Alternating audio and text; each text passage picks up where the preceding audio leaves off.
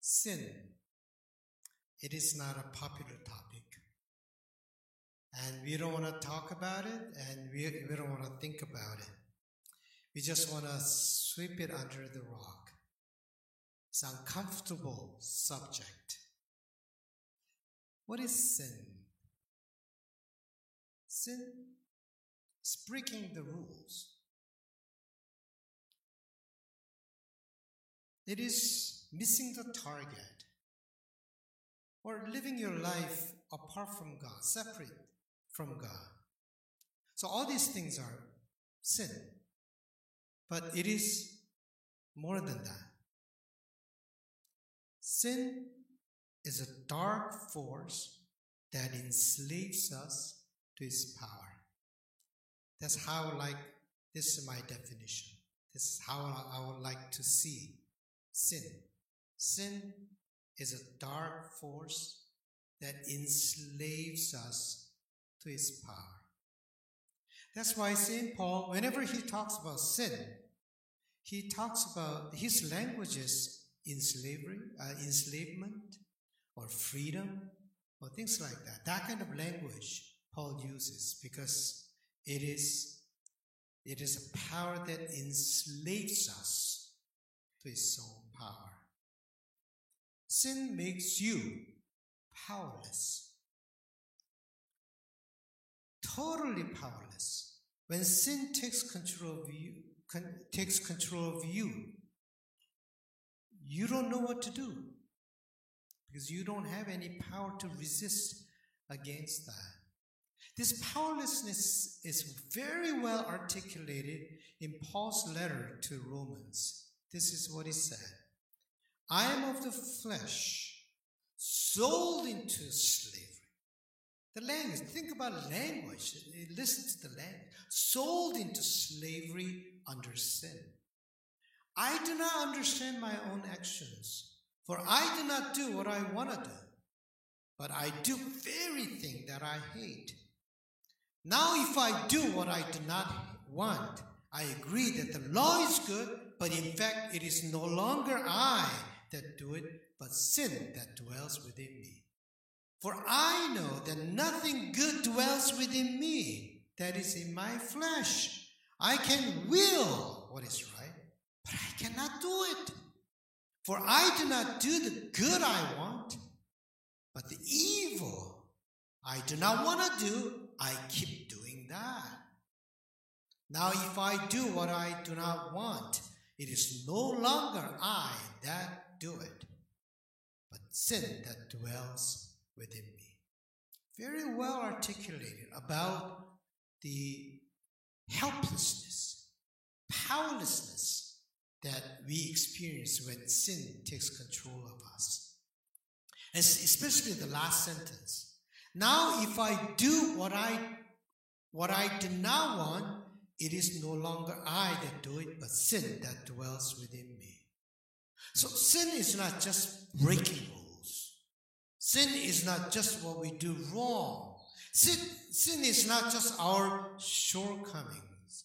But sin is dark force and dark power deep within you and affects you.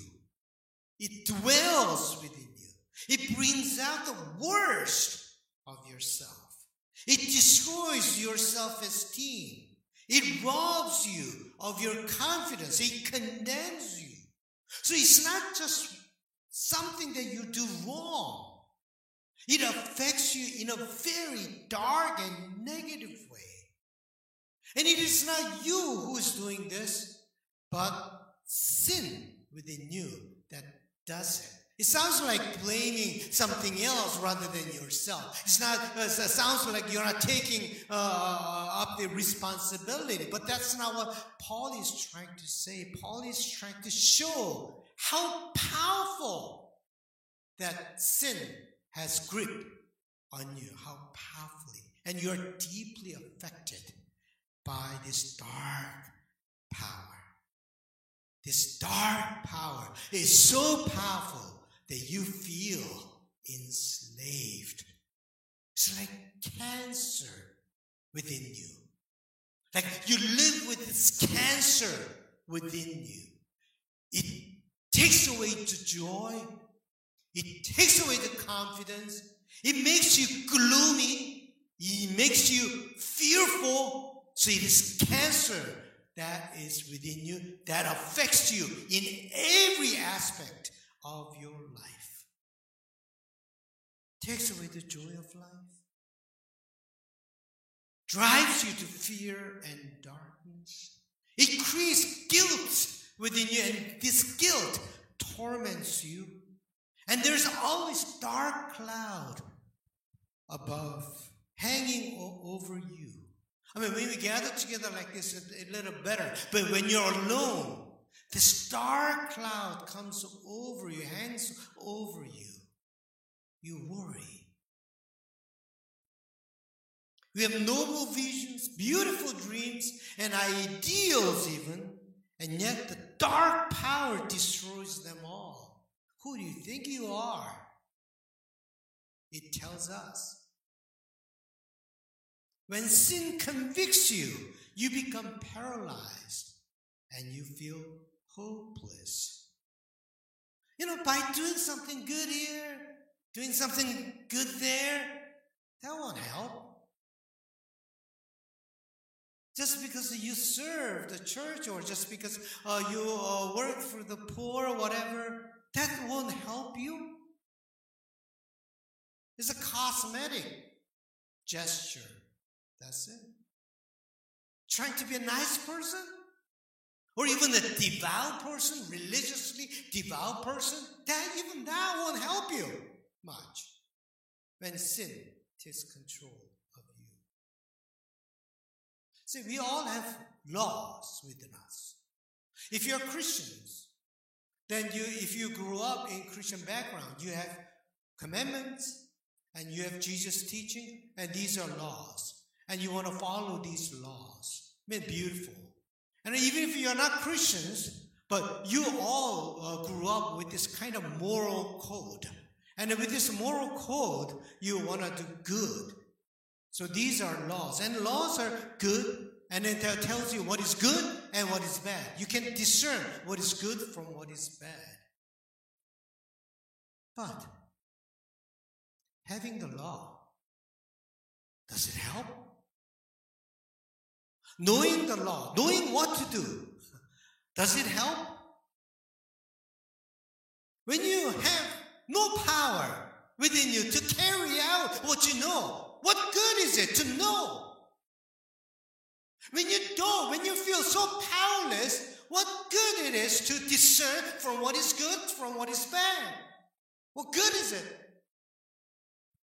It's like saying to a depressed person, don't get depressed.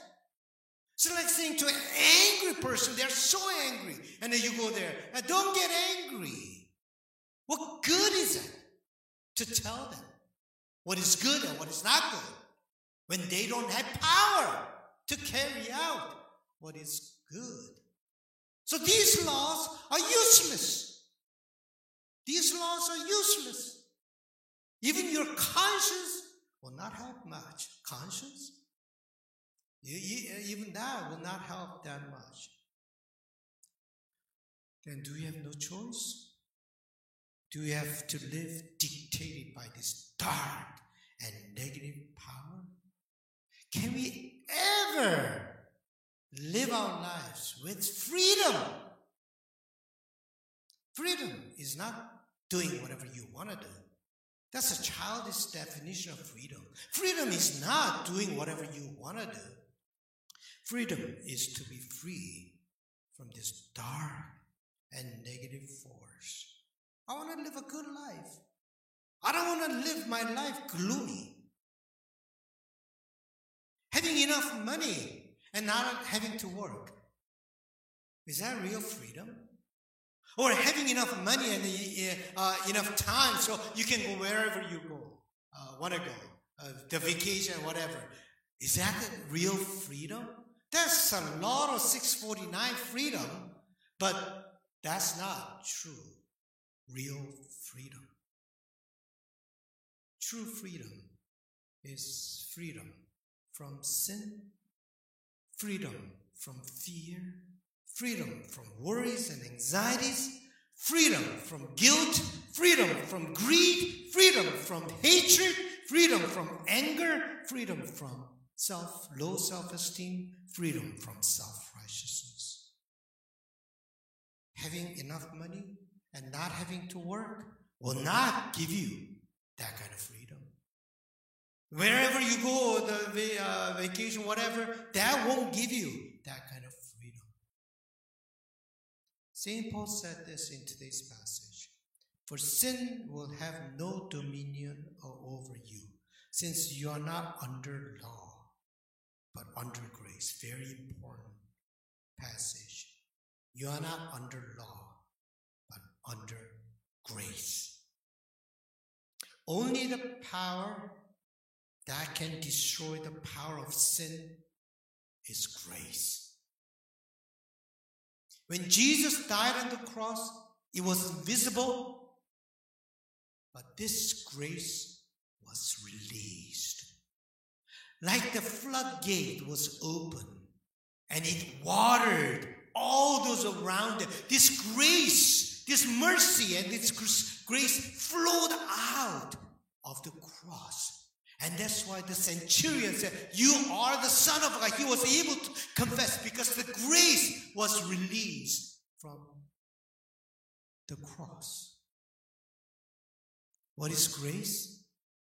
Grace is God's decision not to condemn you, but to accept you. That's what grace is. Grace is God's resolution, God's decision not to condemn you, but to accept you. St. Paul, after meeting Christ, he discovered this wonderful truth. When he meditated on Jesus, he experienced this kind of wonderful, mysterious truth that God has decided to accept me rather than condemn me for my sins. This is what he said. What then are we to say about these things? If God is for me, who is against me? When God says that I am for you, who can be against me? Who can charge you? Who can convict you? When God says, I accept you. Who will bring any charge against God's elect? It is God who justifies. Who is to condemn? And then he said this beautiful passage that you all very well know. For I am convinced that neither death, nor life, nor angels, nor rulers, nor things present, nor things to come, nor powers, nor height, nor depth, nor anything else in all creation will be able to separate you from the love of God in Christ Jesus our Lord. Amen. This is the time you say, Amen. Right? Yes. Nothing will be able to separate you from the love of God.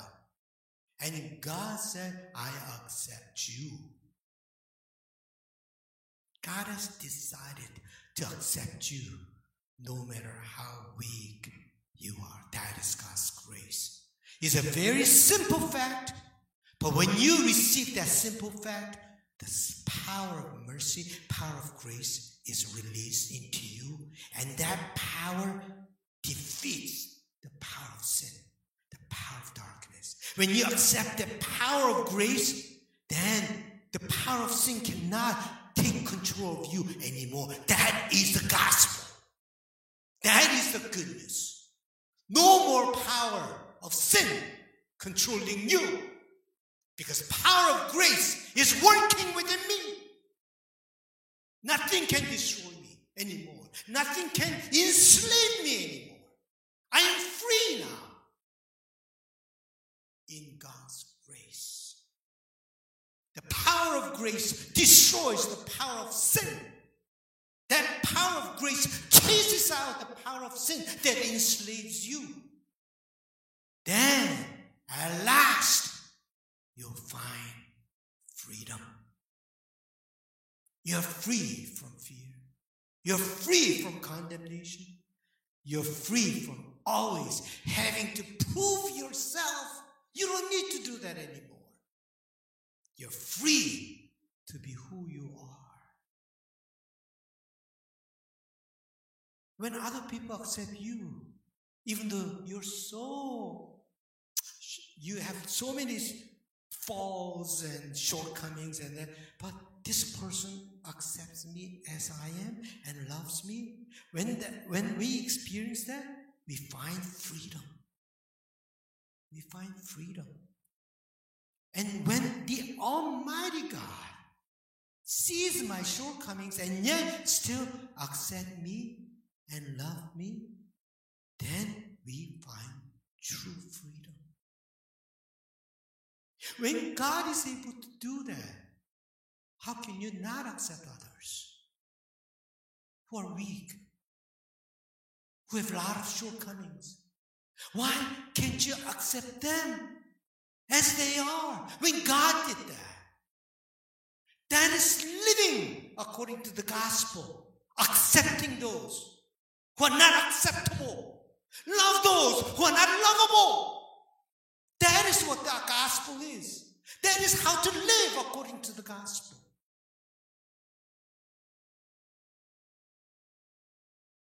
God has accepted you. God has decided to accept you.